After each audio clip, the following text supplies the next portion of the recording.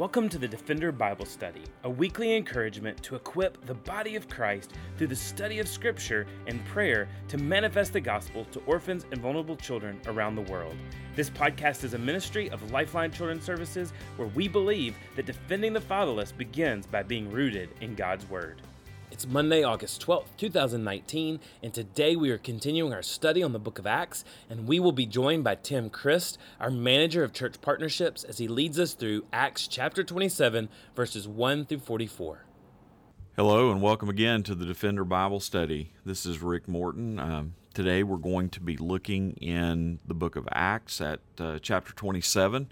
We're coming close to the end of our study through the book of Acts, and excited to be taking a look this morning at a pretty key passage in Acts as Paul is making his way toward Rome. And so in chapter 27 we find the story of Paul being shipwrecked and kind of the account of everything that led up to Paul's shipwreck and experience being marooned on an island.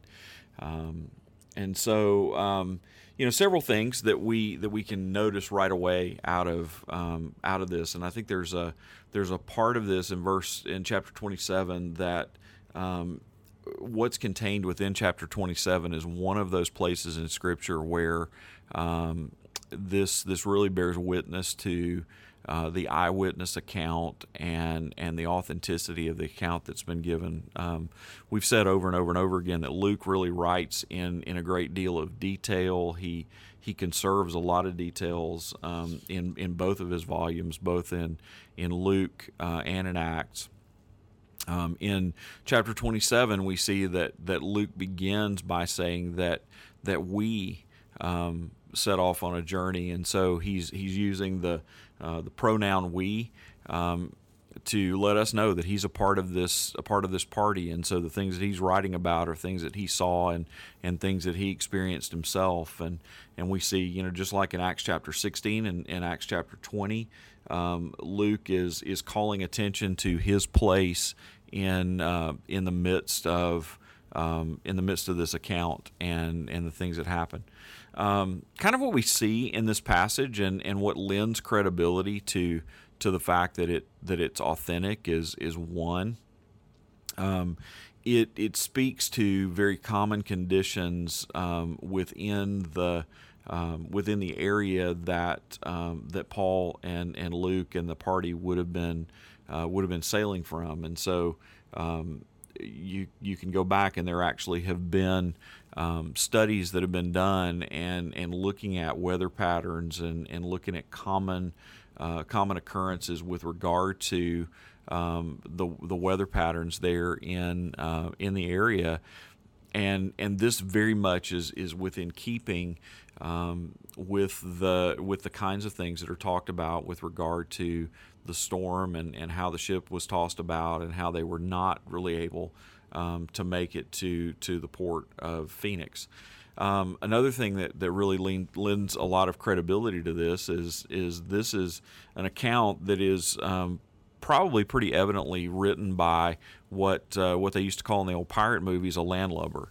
That this was not written by an experienced sailor. This wasn't written by a fisherman who knew nautical terminology, but this was written by someone who was telling you what they saw and what they heard around them, and they were describing it the best that they possibly could. And so the account, when you look at it in the Greek language, is rich with detail, but it's short on using nautical terms and things that sailors would have been familiar with, and really is something that you could expect that would be written by a doctor who was trying to explain his surroundings and tell the story.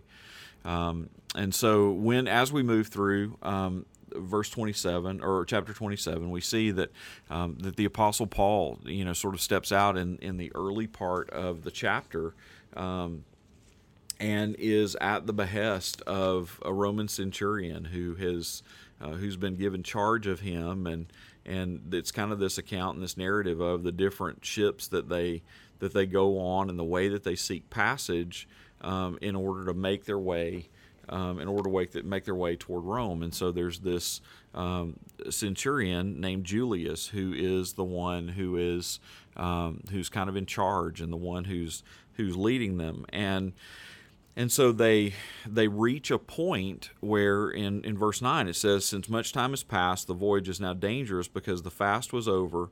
And it says, and Paul advised them, Paul not being a sailor either, he was, remember, a tent maker. He said, saying, "Sirs, I perceive that the voyage will be with injury and much loss, not only to the cargo and the ship, but also of our lives." And so here we see this great contrast where Paul, the accused, who's been being treated fairly well and has been given access, he's been able to have access to other people, and other people have been able to have access to him. And it seems to be that though he's a prisoner, that Julius is treating him, well and fairly liberally in his imprisonment, that Paul puts out this warning and says, I think this could be really dangerous. I don't think we ought to do this. And instead, Julius takes the recommendation of the sailors, of the captain, and of the sailors that are there, and they begin to try to make their way toward Phoenix, which is a harbor of Crete. And they're trying to leave a place called Fair Havens in order to get to Phoenix. And it's kind of funny, probably a little bit ironic, that they couldn't wait to get out of Fair Havens. Apparently, Fair Havens wasn't all that fair, and may not have been all that great of a haven. And so they were trying not to winter in Fair Havens. They were trying to make it as far as Phoenix to winter because the sailors thought that they would be more comfortable and it would be a better place for them to ride out the winter. And so they take off, supposing that the weather's fine in verse 13. But verse 14 tells us that soon a tempestuous wind called a northeaster struck from the land, and that the ship was tossed, and they couldn't face into the wind, and so they had to give way and had to just go with it and go with the wind. And it says that they were kind of running alongside these islands and were being pressed on, and there was a storm, and this was a storm that was bad enough that it didn't just scare Paul, it scared the sailors. It says in that first they hoisted up the ship's boat, so they secured like the land-going vessel, and it says then they feared they would run aground, and so they lowered the gear and then were driven along, and then finally they began to throw over the cargo in verse 18, and on the third day it says in verse 19 that they began to throw the ship's tackle overboard. And so they were literally throwing over the things that would help them sail well because they were afraid they were going to sink. And so this is a huge and an awful storm. And so I really want us to kind of focus into verses 21 through 25 today, and really just kind of take a look at what Paul says to us, or what Paul says about the storm, or what we see about the storm and Paul's reaction to it that we can apply to our own lives when we are enduring storms. Now, metaphorically, that would be most of us are not going to be out on a ship and be in the middle of high seas and enduring that kind of storm. But there are all kinds of things in medical diagnoses and financial peril and all kinds of things that we face, and the way that Paul reacted to the trial around him is something that we can certainly learn from. And so beginning in verse 21, it says since they had been without food for a long time, Paul stood up among them and said, "Men, you should have listened to me and not set sail from Crete and incurred this injury and loss. Yet now I urge you to take heart, for there will be no loss of life among you,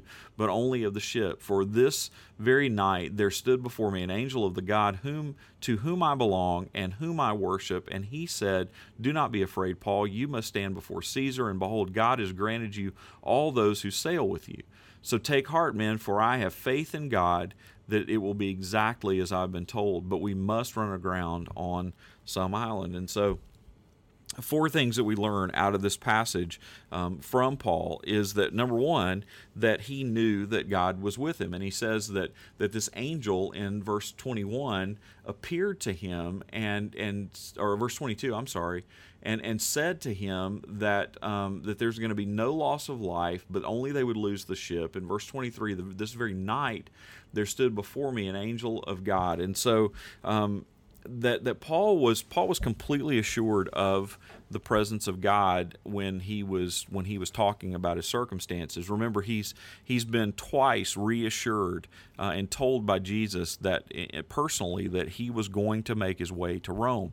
And so, but Paul is able to tell them, not only am I going to make it to Rome, not only am I going to live, but you're going to live because God told me that you're going to live. Now, for most of us, we've never experienced the direct audible speaking of God to us, and so where do we go to draw our assurance? Well, we draw our assurance from God's Word, from passages like Matthew chapter 28, and we know that in the Great Commission that Jesus commissions us as His church to go and to make disciples and to teach and to baptize and to do all these things in order to proclaim the gospel and in order to grow the church. But then He promises that as we've been sent out to do that work, that He will be with us always, even to the end of the age. We look at passages like Romans 8, 38 and 39, where Paul writes, "For I am sure that neither death, nor life, nor angels, nor rulers, nor things present, nor things to come, nor powers, nor height, nor depth, nor anything else in all creation will be able to separate us from the love of God in Christ Jesus our Lord." And so this idea that Paul is saying that there's literally no force in the universe that can take us away from God, that God is with us and we are with Him, that when we've been sealed in salvation, when we have a part in Jesus, that because of that we can be protected. Number two, Paul was confident that he belonged to God. So in verse 23, Paul reminds us about how confident he is that he belongs to the Lord. So it says, "This very night there stood before me an angel of God, to whom I belong and to whom I worship." So Paul was declaring that he was able to endure this trial, he was able to endure this storm, and he was able to be calm and keep a cool head about him because he knew ultimately that he belongs to the Lord. If we go to 1 Peter chapter 2, verse 9. 1 Peter chapter 2, verse 9, it says, talking about us, he says, "But you are a chosen race, a royal priesthood, a holy nation, a people for His own possession, that you may proclaim the excellencies of Him who called you out of darkness into His marvelous light." In other words, that all of these things that are said about us, a royal priesthood, a chosen nation, that all of these things are a part of being chosen by God, by belonging to God. Other places, the Scripture talks about how we belong to God. We belong to God like a bride to a bridegroom. And we all know, any of us that are married, husbands, you know how fiercely you want to love and protect your wife. You know that you always want to, take the side of your wife and protect your wife and give to your wife and make sure that he's okay. How much greater is Jesus the bridegroom protecting His bride, us, the church? That we belong to Jesus like a child belongs to a parent. Again, how fiercely do we as parents want to defend and protect our children, and even more so, God wants to fiercely defend and protect us. And then he talks about us being like sheep to a shepherd, that we belong to God like sheep to a shepherd, and sheep who are really basically defenseless and pretty dumb animals, that the shepherd looks out for them and seeks after them. We see this metaphor in Scripture about the shepherd leaving the 99 in order to go and find the one, and that's the kind of belonging that we have with God. The next thing that Paul says is in verse 23, also he says that he was in the service of God. He says, "The God whom I serve." He knew that he had been set aside for good works, that there was this idea that that as we see in Ephesians, that Paul says that we are set aside for good works that have been that we've been chosen for good works that have been set aside for us before the foundation of the world. And Paul knew this. He knew that there was no storm that was going to thwart the purposes of God. It didn't matter. It might be difficult. It might be windy. It might be wet. They might have to swim for their lives. But at the end of the day, that God had promised him that he was going to make it to Rome for the sake of the gospel, and that he was going to be able to tell about Jesus in the seat of civilization, and that God was that God whom he served was going to work out his purposes in his life. And then finally, Paul trusted God in all circumstances. The fact is that Paul shows the same kind of trust for God in this passage that we see in places where Paul is winning obvious victories and where ministry is easy. We kind of come to this place after where he's confronted them in verse 21 about the fact that they haven't eaten in a long time. And then he says, in verse 27, it says, when the 14th night had come, as they were being driven across the Adriatic Sea, about midnight, the sailors suspected that they were nearing land. So they took a sounding and found 20 fathoms. A little farther, they took a sounding again and found 15 fathoms. And fearing that we might run on the rocks, they let down 4 anchors from the stern and prayed for day to come. And as the sailors were seeking to escape from the ship and had lowered the ship's boat into the sea under pretense of laying out anchors from the bow, Paul said to the centurion and the soldiers, unless these men stay in the ship, you cannot be saved. Then the soldiers cut away the ropes in the ship's boat and let it go. So Paul ultimately trusts God and acts within that trust to lead the centurion to cut away the sailor's ability to run away so that they all could be saved. He kept his head about him, and he stayed focused on Jesus and what Jesus had told him, and he stayed focused in the moment on what God had called him out to do, and he didn't panic. And ultimately, in chapter 27, what we see is that he comes out the leader. It said, as a day, in verse 33, as the day was about to dawn, Paul urged them to take some food. Today is the 14th day that you've continued in suspense and without food, having taken nothing. Therefore, I urge you to take some food, for it will give you strength, not as a hair is to perish from the head of any of you. And when he said these things, now listen, it sounds like that he's modeling Jesus here. It says, when he said these things, he took bread and he gave thanks to God, and in the presence of all, he broke it and began to eat. So the people that are around Paul, they haven't eaten in 14 days because they're trying to save their provisions in the event that they're shipwrecked in a place where they can't be provided for and where they need the provisions that are on the ship. And Paul turns around and says this incredibly miraculous thing to them. He turns around and says, no, stop and eat. Like, God has provided for us now, we need to eat now, and God will provide for us in whatever he does. And so he trusted God in the circumstances that God would provide for them and that God would make a way.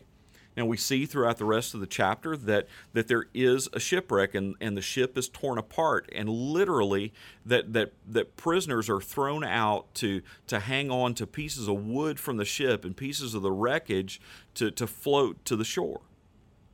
But don't miss the fact in this that this storm gave Paul the opportunity to testify to Jesus. It gave Paul the opportunity to show character that comes from Jesus and being calm in the midst of the storm. It gave him the opportunity to imitate Jesus in the feeding of the people, and it ultimately made Paul very, very strangely the leader of this situation, even though he was a prisoner. And so I think what we can learn from this today is that the storms in our lives give us an opportunity to be able to put the worth of Jesus on display, to be able to show the value of our relationship to Jesus, and to show how much we trust the Lord, even in the midst of difficulty, and that God will use the shipwrecks. He will use the difficulty in our lives if we're people who set our minds upon showing that we know him and that we have confidence in him,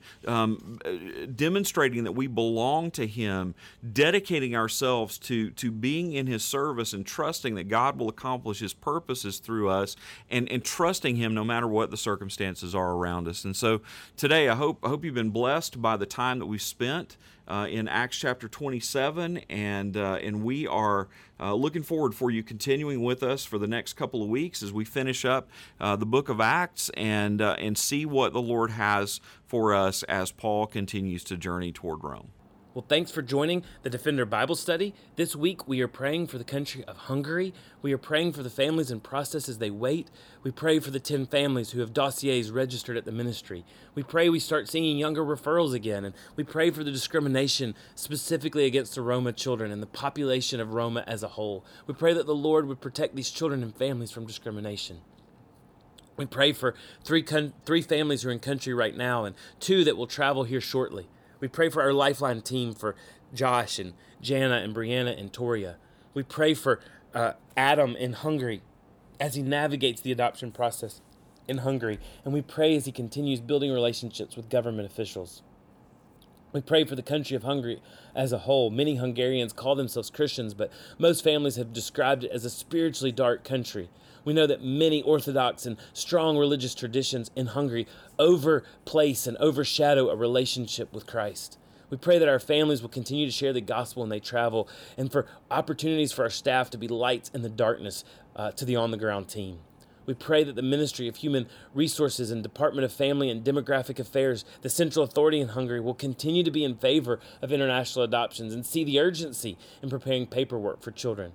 We pray for our contact at the U.S. Embassy, who always helps our families. And we praise the Lord for families who are called to adopt from Hungary. We praise the Lord for the 12 children who recently came home from Hungary in 2018 and the 16 children who will come home by the end of September of this year. We are so thankful for all the Lord has done in this program. And we certainly praise the Lord for Adam, our teammate on the ground, and all he does for families. Let's pray. Lord, we thank you for the opportunity to work in Hungary.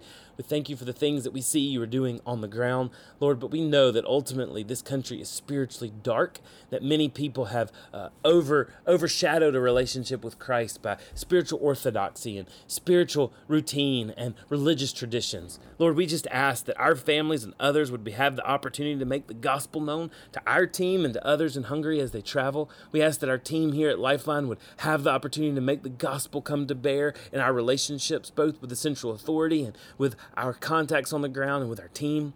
Lord, we just ask that you would continue to bring families to bear that would be called according to your name and called according to your purpose, who would want to bring children home from Hungary into their homes. We pray that you would give them not just a vision for adoption, but a vision for ministry in Hungary. And we ask that you would prepare them, that you would go before them, and that you would use them to make the gospel known. Lord, we praise you that the central authority in Hungary right now sees international adoption as a viable option, and we pray that they will continue to see that urgency in preparing paperwork for children. But Lord, we praise you as well for all that you are doing, and we ask that you would continue to work and to move in a mighty way in the country of Hungary. Lord, we love you, and we love the people that you made and created in Hungary. But Lord, we just ask that you would open their eyes to the discrimination that they have against the Roma people and against the Roma children. Lord, soften hearts of your church in Hungary for the Roma population. And Lord, soften your hearts for the people of Hungary, for the Roma people, that they may not live in discrimination, but they may live in freedom. And Lord, ultimately, we pray that your gospel will be made known amongst the Roma, so that the freedom that they have is not just freedom socially, but freedom from sin and freedom from their baggage and freedom in Christ. Lord, we ask all these things on behalf of the nation of Hungary in your great name, the name of Jesus. Amen. Thanks again for joining us for the Defender Bible Study. If you enjoy making this podcast a part of your weekly routine, we'd love for you to take a moment to subscribe, rate, and review the Defender Bible Study to make it easier for more people to find. For more resources and information on how you and your church can partner with Lifeline, please visit us at lifelinechild.org. Follow us on Facebook, Instagram, or Twitter by searching for Lifeline Child. You can email us directly at info@lifelinechild.org. We look forward to seeing you again next week for the Defender Bible Study.